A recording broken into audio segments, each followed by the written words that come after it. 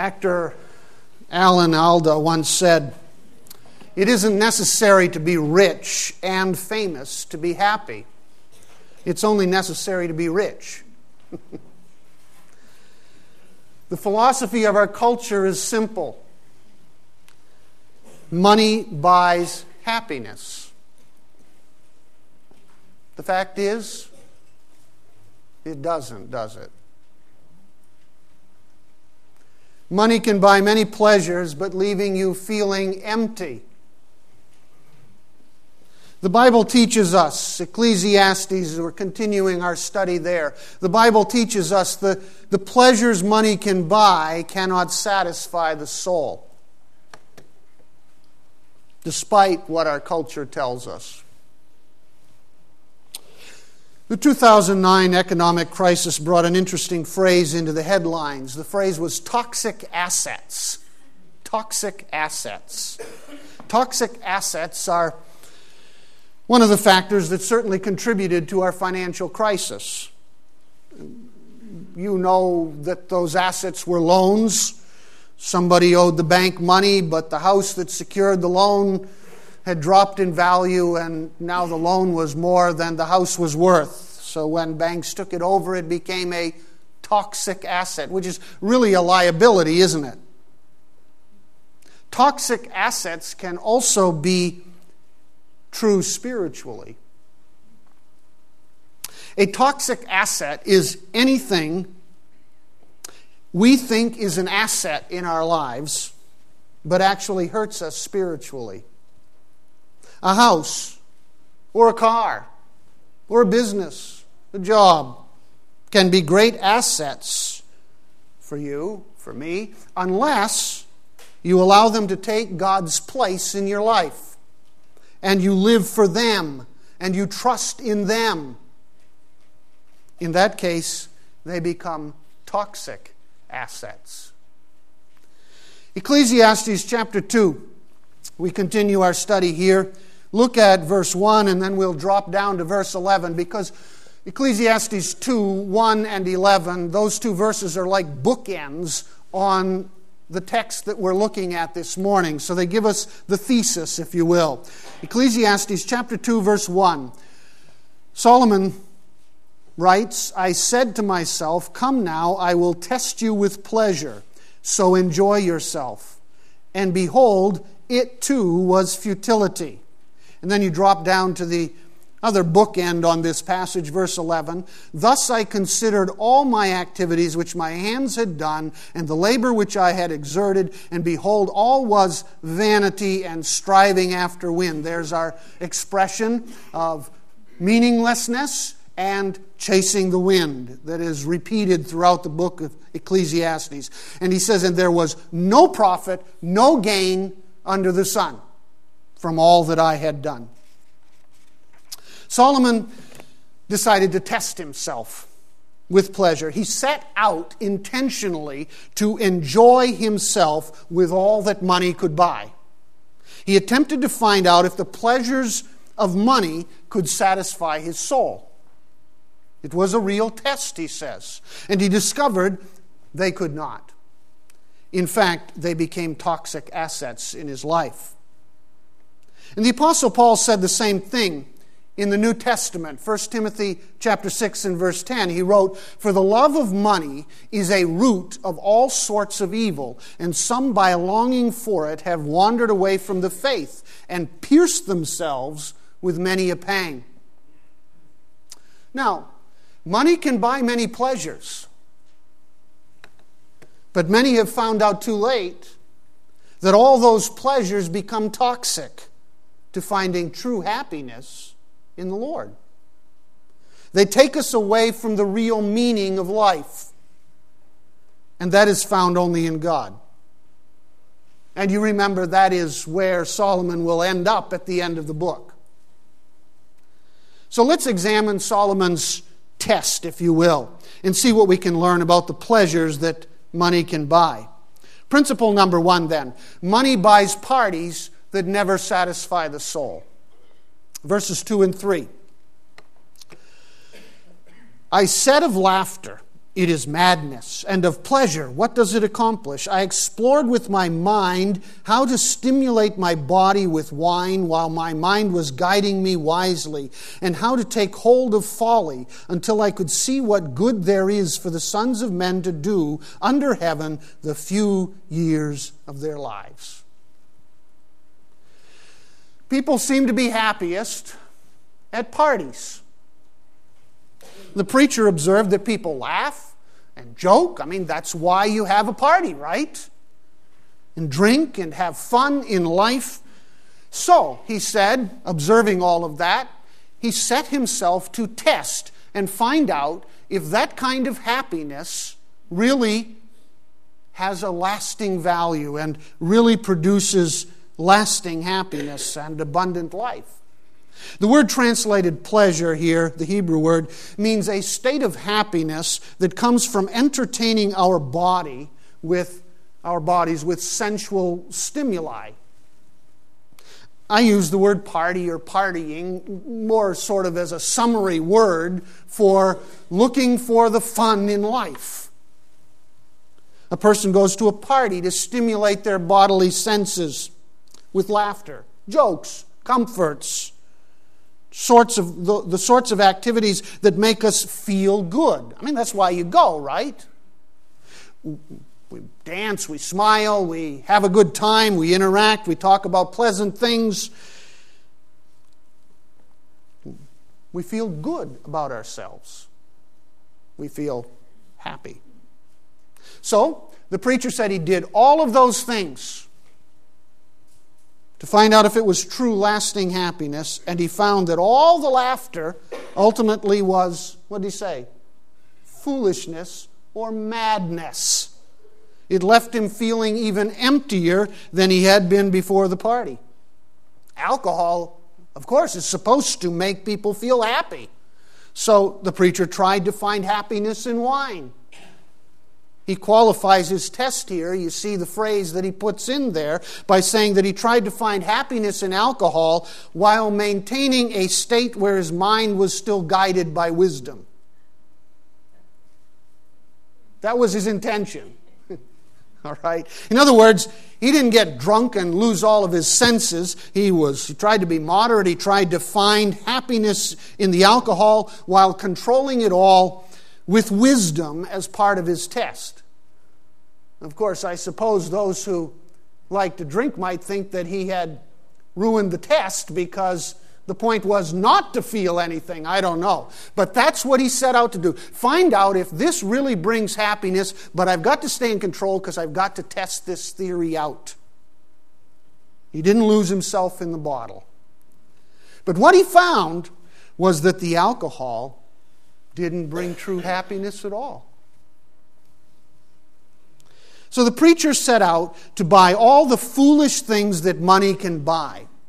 He says to see the good that people can experience during the few days that you have on this earth, because that's all we've got.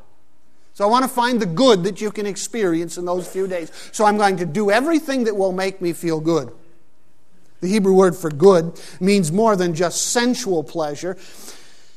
It's the word that was commonly used for good morning in the Hebrew language. Basically a greeting, a wishing of goodness to people. He wanted to find out if we can experience true joy, if we can experience goodness and happiness and beauty through the party life, if you will. And what he discovered is that all of the pleasures in this world, no matter how expensive they are, no matter how exotic they are, do not lead people to experience real goodness in life. People pursue the most expensive pleasures, but in the end, he says, they're foolishness, they're madness. People will pay top dollar for anything as long as they think, well, this will make me happy. Taiwanese coffee farmers have long been pestered by Formosan rock monkeys, which eat the ripest berries from coffee plants and then they spit out the seeds.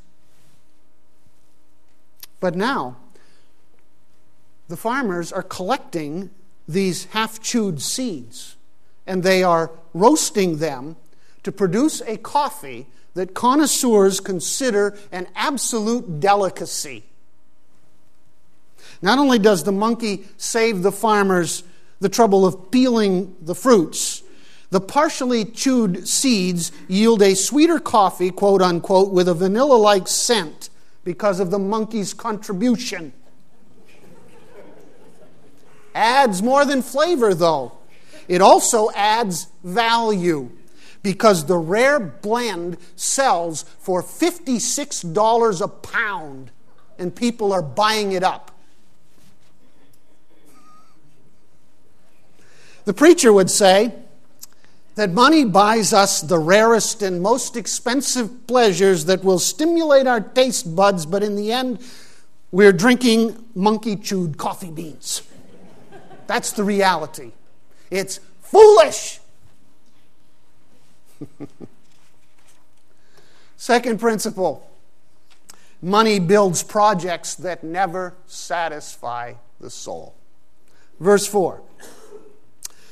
I enlarged my works. I built houses for myself. I planted vineyards for myself. I made gardens and parks for myself. And I planted in them all kinds of fruit trees. I made ponds of water for myself from which to irrigate a forest of growing trees.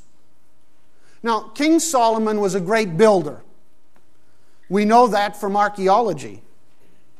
He used his wealth to build many impressive projects in the land of Israel. For example, here's a picture of one of 3 pools that Solomon built, each succeeding the other, and the water flow would go from one pool to the next, and the cascading waterfalls went through the 3 pools. Altogether, the pools held over 40 million gallons of water. Around these pools were beautiful parks full of gardens and trees and vineyards. This is in the Bethlehem area, south of Jerusalem. And this was just one of many, many projects that Solomon set himself out to accomplish in the land of Israel, using his wealth to build these wonderful projects. Now, it seems like maybe it doesn't seem like a reasonable use of money, but projects anyway seem like a reasonable use of our money. Money can buy us the labor of many people that can build projects that are fulfilling. There is something fulfilling about projects and accomplishments. We look at the finished products with pride. We take pleasure in such projects. I mean, that seems logical. Certainly, it's better than the party scene for finding fulfillment in life. And even on a small scale, we all have projects, right? We want to make our houses nice and our yards looking great. We've got projects that we're working on. Maybe we buy a camp or a cottage and we fix that up and we take joy in the projects that we are doing. Do we get pleasure from these projects? Sure. Sure, we get pleasure from these projects. We feel accomplishment. We feel pride, if you will, in accomplishing something. Well, Solomon set out to find out if using his money to build these kinds of projects would bring the happiness and meaning he sought in life. The answer? No, it did not. Momentary pleasure, felt good, but didn't last. Even such worthwhile projects as these did not bring lasting happiness or true fulfillment in life. Set yourself for the projects. This is better than the party scene, but it still won't give you fulfillment in life. We are not what we own, despite what our world says. Several years ago, Millard Fuller of Habitat for Humanity addressed the National Press Club on public radio. He recalled a workshop at Pittsburgh Theological Seminary with 200 pastors in attendance. And the assembled pastors quickly pointed to greed and selfishness as the reason why churches don't have more to give and to use for ministry because of people's greed and selfishness. Millard Fuller then asked this seemingly innocent question. Is it possible, now he's addressing pastors here, is it possible for a person to build a house so large that it's sinful in the eyes of God? Raise your hand if you think so. And all 200 pastors put up their hands. Absolutely. It's possible to build a house that is so large it is sinful in the eyes of God. Okay, said Millard. Then can you tell me at exactly what size, the precise square footage, if you will, a certain house becomes sinful to occupy? Dead silence. Could have heard a pin drop.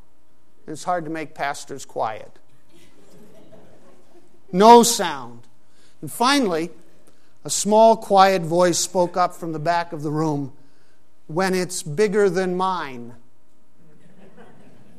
Yeah. When it's bigger than mine. The point of Ecclesiastes, and all the way through here, we will be looking at this comparison. The point of Ecclesiastes has a New Testament counterpoint. And 1 Timothy 6 is the New Testament counterpoint to Ecclesiastes 2. And in 1 Timothy 6, verse 17, Paul writes, "Instruct those who are rich in this present world not to be conceited or to fix their hope on the uncertainty of riches, but on God who richly supplies us with all things to enjoy." Now, you might not consider yourself rich. I might not consider myself rich as I look at my culture here. But compared to people in Somalia, every one of us in this room is rich. So it's just a relative thing anyway. But we find here three principles to remember as we use our wealth in this world. Principle number one, fix your hope on God. Make God the center of your lives and seek fulfillment in Him. That's the only way to find true, abundant life. Second, don't become proud of your projects in life and your accomplishments. The problem, you see, with all of the projects that we accomplish here on earth in the few days that we have, as he repeatedly reminds us, the problem with it is that we become conceited. We become proud of what we accomplish. And when that happens, God is no longer the center of our lives. We will lose any lasting happiness from those projects. We will feel empty in the end. Because you notice that when Solomon set the test, he kept saying, "I built this for myself." Did you notice the repeated self here? So when we do it for ourselves, it won't provide lasting, true fulfillment. God must be at the center of everything for there to be fulfillment.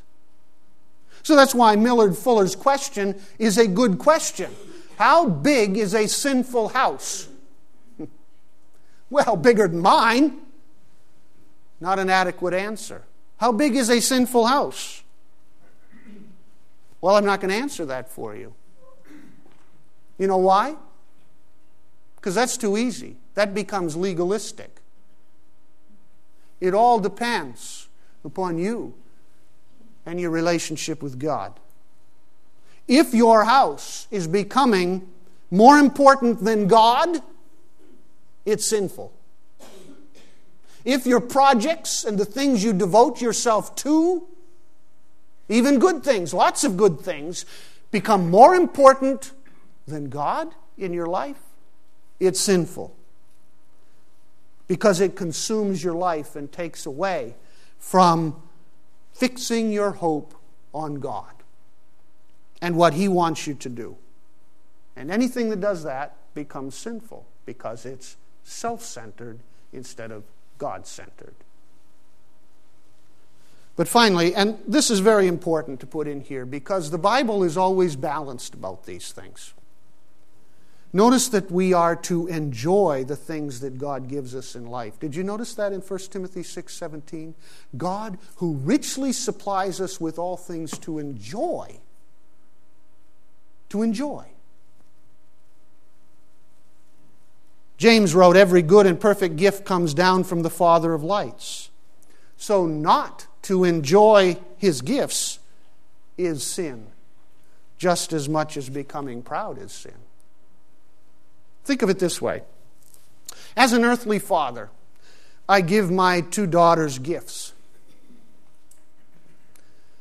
If my daughters take those gifts and they throw them in the trash and they refuse to use them or enjoy them at all, how does that make me feel as a father? I don't take pleasure in that, right? I feel rejected. I feel hurt. But if they take those gifts and they enjoy them, then I get pleasure in the gifts that they are enjoying. So it is with God. God gives us gifts. He is our Father. He gives us gifts. And He takes pleasure in us when we take pleasure in Him and His gifts. And when we appreciate and thank Him for them. That's why Thanksgiving should be every day of the week for Christians.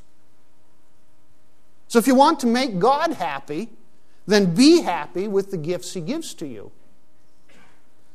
Doing all these things for yourself will not bring lasting happiness. Enjoying God's gifts by using them to accomplish things in this life will bring lasting happiness, because then our lives are centered on bringing Him pleasure. We bring God pleasure when we take pleasure in God. We take pleasure in God when we enjoy and use His gifts to us. We are happiest when we are happy in Him. That'll be where Ecclesiastes ends up. And that is the New Testament counterpoint to Ecclesiastes 2. Third principle. Money collects possessions that never satisfy the soul. Verse 7. I bought male and female slaves, and I had homeborn slaves. Also I possessed flocks and herds larger than all who preceded me in Jerusalem. Also I collected for myself silver and gold, and the treasure of kings and provinces. I provided for myself male and female singers, and the pleasures of men, many concubines. The nation of Israel straddled the major north-south trade routes in the ancient world. David, Solomon's father, had made Israel militarily powerful. And so they could control those trade routes. And so what Solomon did, he was a brilliant economist, if you will. He was a brilliant businessman. What he did was he collected tariffs or taxes on any trade that came through Israel from the north on its way to Egypt in the south. And then he collected taxes on any trade that came from Egypt on its way north to Mesopotamia. So he was collecting taxes both ways. And everybody had to pay these taxes. And so Israel became wealthier as a nation than they ever had been or ever would be again, because of Solomon's practices. He accumulated this wealth. And he says he also accumulated male and female servants who catered to his every need. He amassed large herds and flocks. He gathered in his bank account large amounts of silver and gold, along with the treasures of kings and provinces. They came from all the nations around the world, around that area of the world, I should say, the Middle East. They came to meet with Solomon, and they paid tribute to him. He developed an entertainment system with singers and musicians and actors and actresses, sort of the Hollywood of his area. God had given him all of this wealth and power, and he set out to use it. By the way, on a side note, because if you are reading the King James, you will have a very different translation of verse 8. Whereas the NIV and the New American Standard talk of his concubines, and we know that Solomon had many, and that was not God's desire. It was sinful, but they talk about Solomon's concubines, but the King James talks about musical instruments. And that's because the Hebrew word that is used here in verse 8 is not used anywhere else in the entire Old Testament. And so we're not entirely sure exactly what it means. It can mean a harem, but Jewish writers argued that it meant musical instruments, and so the King James follows the lead of the Jewish writers. And the Talmud argued that it referred to treasure chests or sedan chairs. You know, those things you see in the movies where the king rides on the sedan chair. So that's possible too. Whatever the meaning, the point of Solomon is clear. He enjoyed all the trappings that wealth could bring to him, that wealth could possess. He had every possession that he could possibly want. The result? They were nothing more than chasing the wind, he says. Wealth will never satisfy the soul. We will not find fulfillment in our possessions. You know, you buy that new thing, it feels good. But 2 months later, it's not new anymore. Possessions will never provide fulfillment. All right, once again, we look to the New Testament counterpoint to Ecclesiastes' point, and that's 1 Timothy 6 again in the New Testament, where Paul continued, and he wrote in the next verses following the ones we just looked at. He said, "Instruct the rich to do good, to be rich in good works, to be generous and ready to share, storing up for themselves the treasure of a good foundation for the future, so that they may take hold of that which is life indeed." You want to really live? It won't be by your possessions. You want to have life indeed? It won't be by what you own. It won't be by the toys you have. Wealth will never satisfy the soul. Accumulating possessions will leave us unhappy and unfulfilled in the end. God tells us to be, what? Generous and share with others what God has given to us. That's the way we store up a heavenly treasure, he says, that will last. If you want a legacy, then give to others, and your legacy will live on into the future. But if you cling to and hang on to everything that you can, it won't last anyway. And your legacy will be one of selfishness, and it won't be fulfilling. Basically, Paul tells us that if we really want to live in this life now, under the sun is Ecclesiastes, we will find happiness in giving to others and sharing what God has given to us. So here's the principle. Enjoy what God gives you and give as God enables you.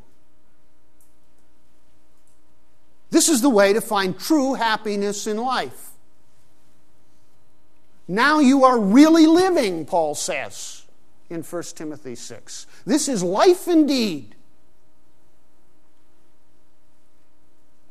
Hoarding your possessions will leave you unfulfilled, unhappy, miserable, and everybody else around you too. Kevin Arney tells the following story in his book, Seismic Shifts. He tells about a little boy who sat in the church nursery one Sunday, and he was watching him. And this little boy had 2 balls, one in each hand, and he had toys under his arms, and then he had 3 balls that he kept inside of his legs, like this, in the middle of the nursery room floor. And kids would come around, and they would want one of the balls. But he wouldn't give up any of his balls or any of his toys. The problem was that he had very great difficulty hanging on to them because they'd roll away, or, he couldn't keep them all corralled. And so for a number of minutes, this little boy sat in the middle of this floor, and when any of the other kids came near, he would growl and snarl at them, "Get away!" As he tried desperately to hang on to each one of the toys. And the other little boys and girls started circling like vultures. And every now and then, a toy or ball would roll away and they'd grab it. and he'd be angry. And Kevin said he was about to step in, because nursery workers aren't, they're supposed to be good about these things. But he thought, no, he's just going to watch for a minute. And then it dawned on him. This little boy was absolutely miserable. He was totally unhappy. He writes, the little boy was not having any fun at all. There was no cheer within 10 yards of this kid. Not only was he unhappy, but all the other kids seemed sad as well. His selfishness created a black hole that sucked all of the joy out of that nursery. Right? And then his parents came for him. And he had to leave them all there anyway. And that's life, isn't it? All those possessions get left. And your kids get to use them. Somebody else does, whatever, but you can't take them with you, right? See, enjoy what God gives you. That's fine. Give thanks. But give as God enables you. Don't hoard.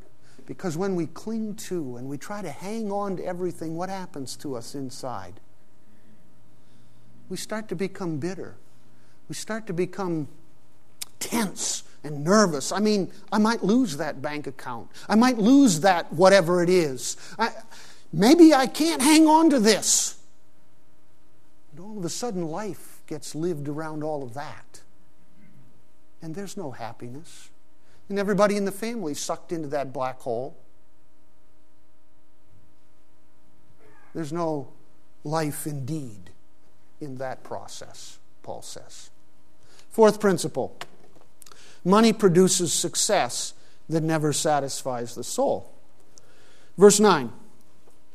Then, he says, I became great and increased more than all who preceded me in Jerusalem. My wisdom also stood by me, and all that my eyes desired, I did not refuse them. I did not withhold my heart from any pleasure, for my heart was pleased because of all my labor, and this was my reward for all my labor. So the preacher says he became great. He surpassed all who came before him in Jerusalem, including all of the Canaanite kings that came along before King David took over Jerusalem. God had truly given Solomon everything. Now, you remember the story, right? When Solomon became king and he talked with God, and God said, I'll give you whatever you want. And he said, I'm not going to ask for possessions. I'm not going to ask for wealth. I'm going to ask for wisdom. So God gave him wisdom as his gift. And then God also gave him wealth. Right? Wonderful gifts he gave to Solomon. Whatever he wanted was his for the taking. He did not deny himself any pleasure he wanted. He was successful in everything he set out to do. He took pleasure in all of that success, in that labor. I mean, there have been many wealthy men who followed God in the Bible. Job and Abraham, for example. But Solomon was as successful as any man could hope to be in this life.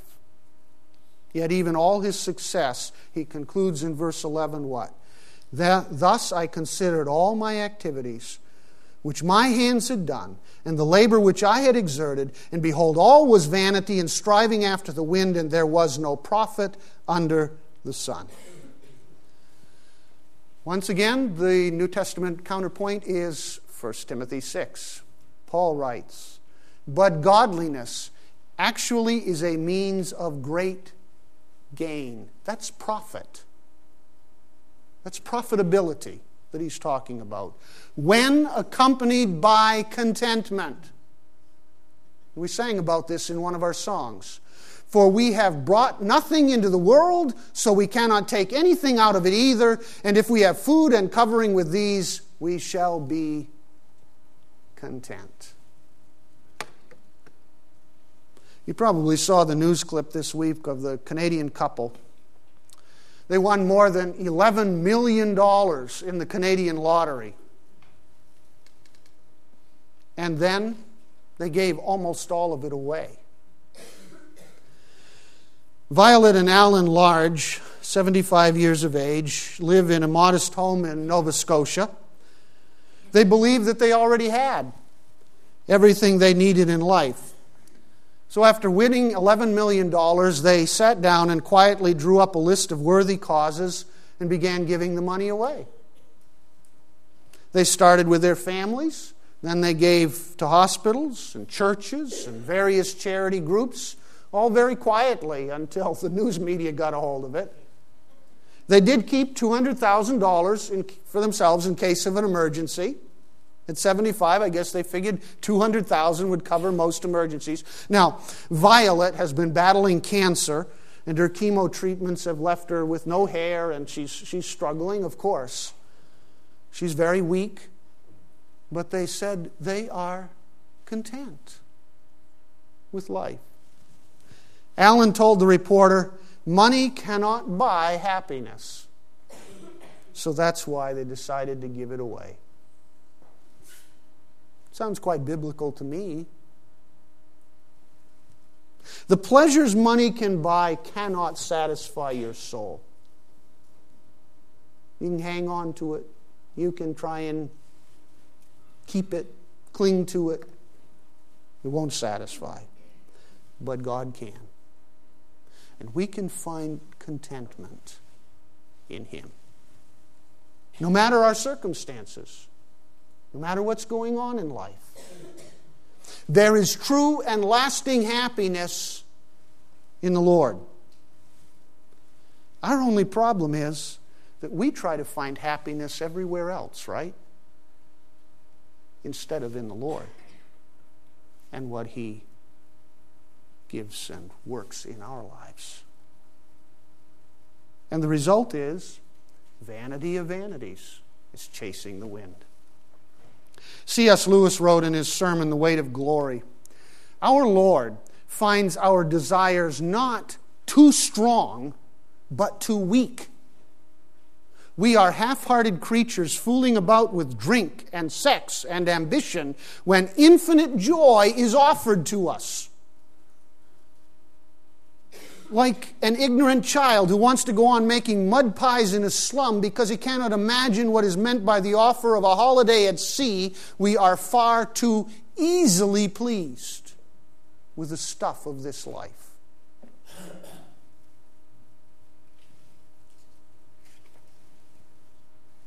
Like many American Christians, Keith Taylor has benefited from the generosity of others in his life.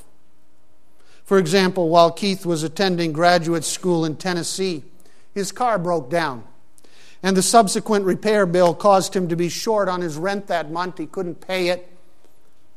Fortunately for Keith, his boss at his part-time job paid the rent in full as a gift, not a loan, just paid it off. And he really appreciated it. One evening in 2002, Keith was reflecting on the kindness of his boss and on other acts of generosity that had been wonderful for him and had brought him happiness down through life. And like many American Christians, Keith decided, hey, one day when I get rich, I'm going to help other people, right? He says, when I'm really rich, I'm going to start an organization to help the working poor. Then he sees this thought. It occurred to me all of a sudden, he says, that no one who had ever helped me had ever been wealthy. They had just been nice. They just had compassion. So Keith decided that he would try to help one person each month who had a financial need. And he set aside $350 in a bank account that he could use for that first month, and then he planned to do this month after month. He also set up a little website where people could apply for help and tell him what their needs were so that he might be able to find people to help. And everything was fine until his website was featured on a popular blog. And his plans went out the window because the very next day, in one day, he received 1,100 emails. Many of them from people looking for someone to meet their needs. But what surprised him was many of those emails were from people who also wanted to give to help people in need. So, A short time later, Keith incorporated a nonprofit organization called Modest Needs. And the organization's first official grant saved a woman's life. She received money for a mammogram that discovered a tumor. And since then, it's been gaining steam. Now fronted by a popular website, modestneeds.org. I checked out the website. By the way, if you are a donor, then you get to vote on the projects, and money is distributed as soon as the money comes in. Taylor's organization gave almost $2.5 million in grants in 2009. $2.5 million. He writes, "Every day is another miracle," Keith says. "It's beyond my imagination." Every day is another miracle. It's beyond my imagination. Sounds happy, doesn't he? Father, teach us to be happy in you and to share that happiness with others as we live this life. Help us to center our lives, Lord Jesus, around you and to enjoy your blessings to us, but to share those blessings with others here in our fellowship and around this world, we pray. In Jesus' name, we give you praise. Amen. Hymn number